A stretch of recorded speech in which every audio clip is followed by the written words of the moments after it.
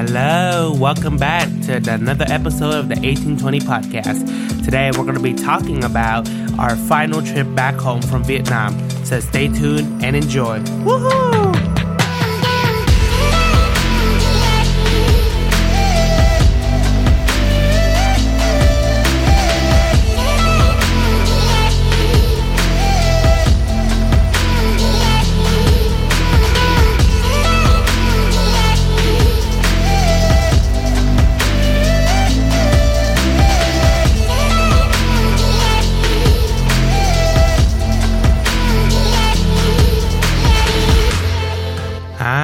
Welcome back to the 1820 podcast.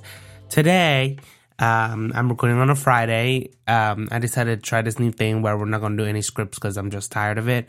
And we're just going to talk about when I came back on the day that I left from Vietnam to head back home on June 6th. So let's go ahead and start off.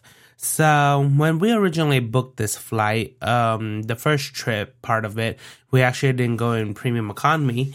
But now this time we get to go on premium economy. So that means we'll get to enjoy ANA's full benefits besides the bigger seat, which means we'll get access to the lounge. But we had a little issue here and there. So let's talk about it. So our flight starts at 9 p.m. or no, it flies out at like 9 p.m. on, in Saigon. So we head up to the airport. We went checked and everything. Of course, we cried because we were saying goodbye to our family members. Since we have spent time with them and make memories for a year, everybody was crying and I gave them a hug and everything. So that was a crazy mess for sure. Afterwards, we entered in the airport. We were carrying boxes. We went up to the line to check in and everything. And all of a sudden, when they asked us, okay, we need to put all of our personal carry-on items on to weigh each. I was like, okay, we think they're just going to weigh only the suitcase and not like our personal backpacks. No, it turns out they weigh everything. So we were about 4 kilograms overweight because we were supposed to have a 20 kilogram limit. And so we had to pay $200 to check in 2 of our suitcases, our personal suitcases, because they were overweight. So at that point, I was about to have tears or whatever, but all of a sudden, once I heard the $200 price or whatever, my tears just dried up. And we were less than 2 hours away from boarding. So we had to go get it packed up, checked everything. We paid like some people at the airport to do it. And then they did it. We checked in, we paid, and then we grabbed our tickets. We originally were planning to go to the Le Soudanese lounge, the business lounge for international terminals, because we had tickets since we're flying premium economy. But no, we can't do that because the flight was delayed, and I know that international departures depart at this time as well as arrivals at this time. So the security line is always backed up in Vietnam. So, we're just rushing through security. And when we went up there, the line was long. Luckily, we got through like about 10 minutes and we finally went to the gate and just sat down. We were going to go to the lounge, but it's on the 3rd floor and it was not really worth it to do it. So we decided just stay down and just wait at the gate. And then we did. Afterwards, we went through, we gave the boarding passes. They were boarding us. We were group 3. We went to board it. All of a sudden, they told me to step aside. You know why? Because they had told me that I have to put in the check luggage ticket onto the confirmed ticket from Tokyo to, Chicago. So that way they could take it when I reach Haneda. So that way they could check in my luggage bag and all that.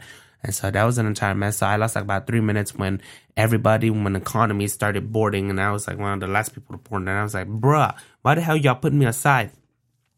So now we know that next time we pack stuff, we will not go overboard ever again. That's for sure.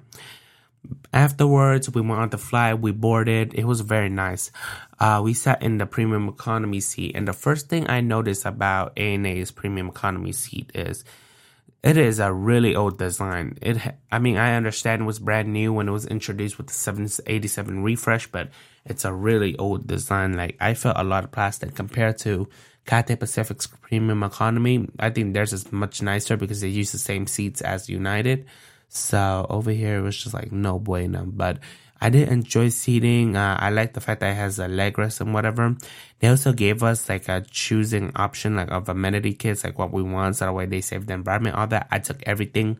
And then they also gave us some sleepers, which by the way, they felt like paper slippers for sure. But it was fine. I wore it and it was comfortable enough for me to go sleep in. So that was good.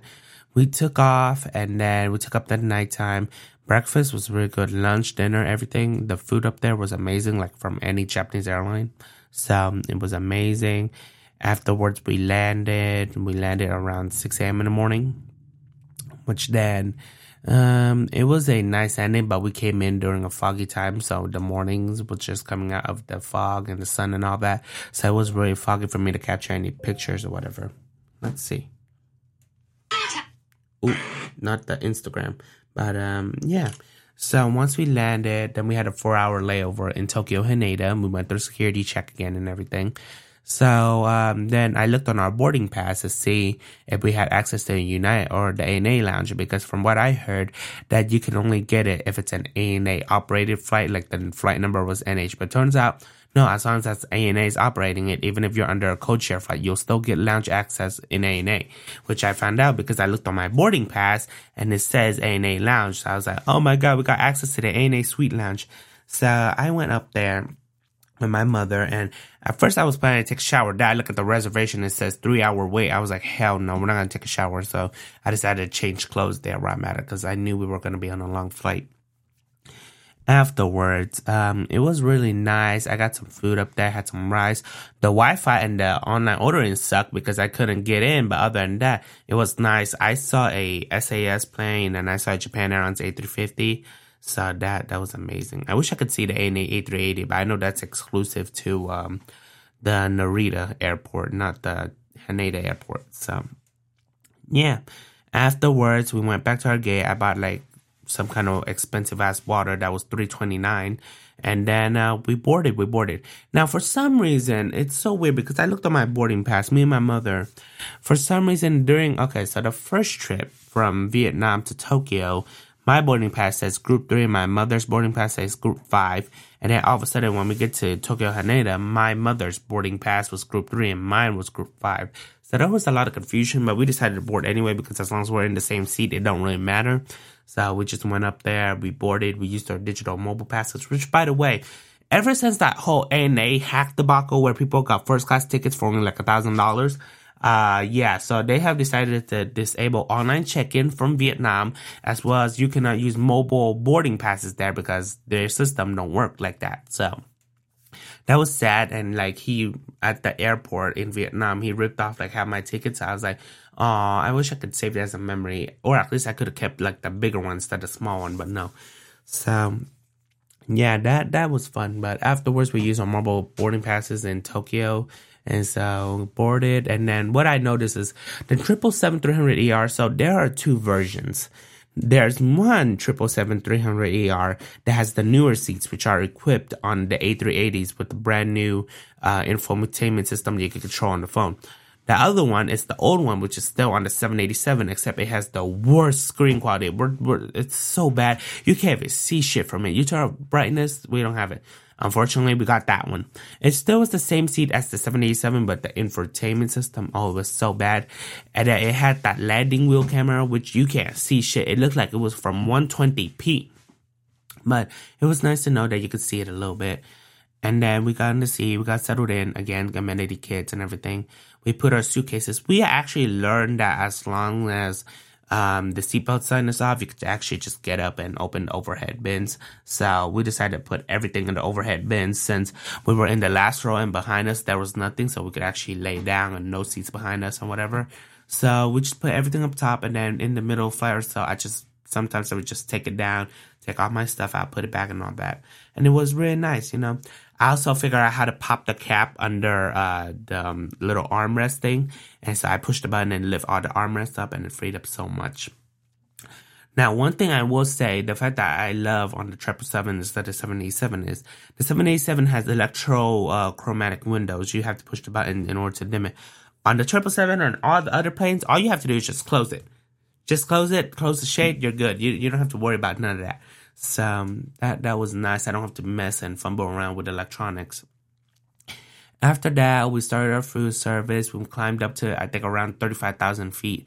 And we just hang out there, and we flown directly from Japan all the way to Alaska. Then it head straight down, crossing through Canada, and then heading into Chicago. Now, what we were worried the most about was going through customs, because we were bringing in fish and food. We didn't bring any meat, but we did bring fish and whatever. Now, everything's sealed and cooked in case if they do inspect it, then there is product packaging label, but still, we were so worried. And I was thinking, I was a U.S. citizen, and now they started supporting the whole U.S. green card thingy, so that way you could use the APC app, the Automatic Passport Control app, to just go through it, and you don't have to worry about it. But no, it turns out because we have food and I'm under 18, we actually have to go through advanced security. So, yeah. But we got through TSA, and the flight attendants were really nice and everything. We got through TSA. They checked our passports and whatever. I had to translate some stuff for a woman because she was in a wheelchair. She was visiting her daughter, but I guess she didn't know English. So I translated for her. Then they gave us a little sheet, and then we just went through security, and then they checked our boxes. We put it onto like a little LiDAR scanning machine. Everything's done, and then we just pushed the card. Of course, now we all know that when we enter the U.S., you're going to have to recheck your luggage no matter what, because it's an international flight from all carriers. So if you're entering from outside the U.S., you're going to have to recheck your bags and everything. But luckily, the United staff, they were so nice, and we were so tired. We just pushed the car, and they just told us to leave it there. And we thought we were going to be late because it said that we had only a 2-hour connection. I was like, oh no, it's 8 a.m. in the morning or whatever.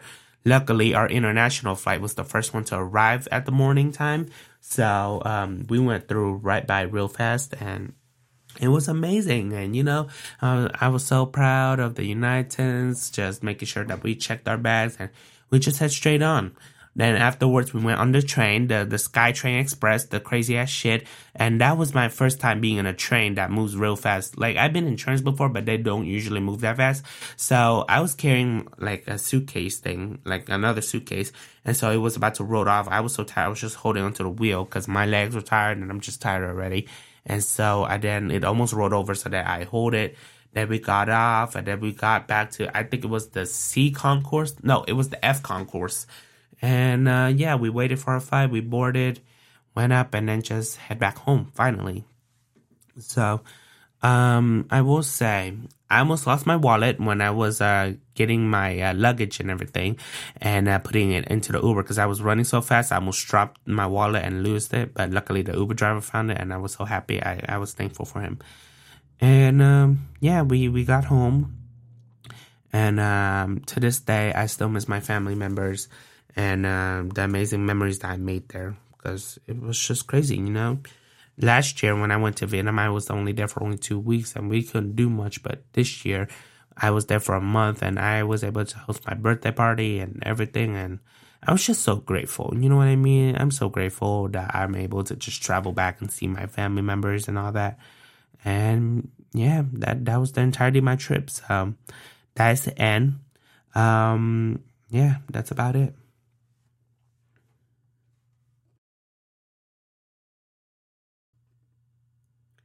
All right. I hope you enjoy this episode of the 1820 podcast. I know we're finally done rambling. Next week, we're going to start talking about current events. I start university next week, so that should be fun. I hope you guys have an amazing day. Love you, and see ya. Mwah. Bye.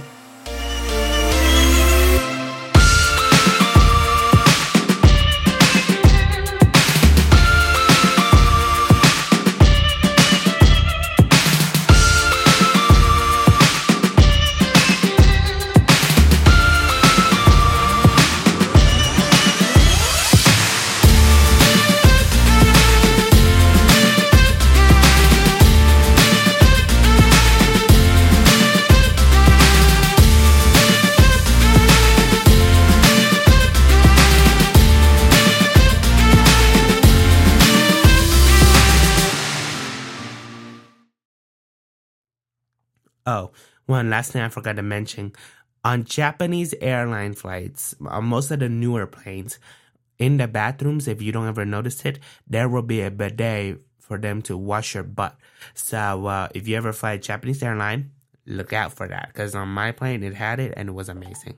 Okay, bye!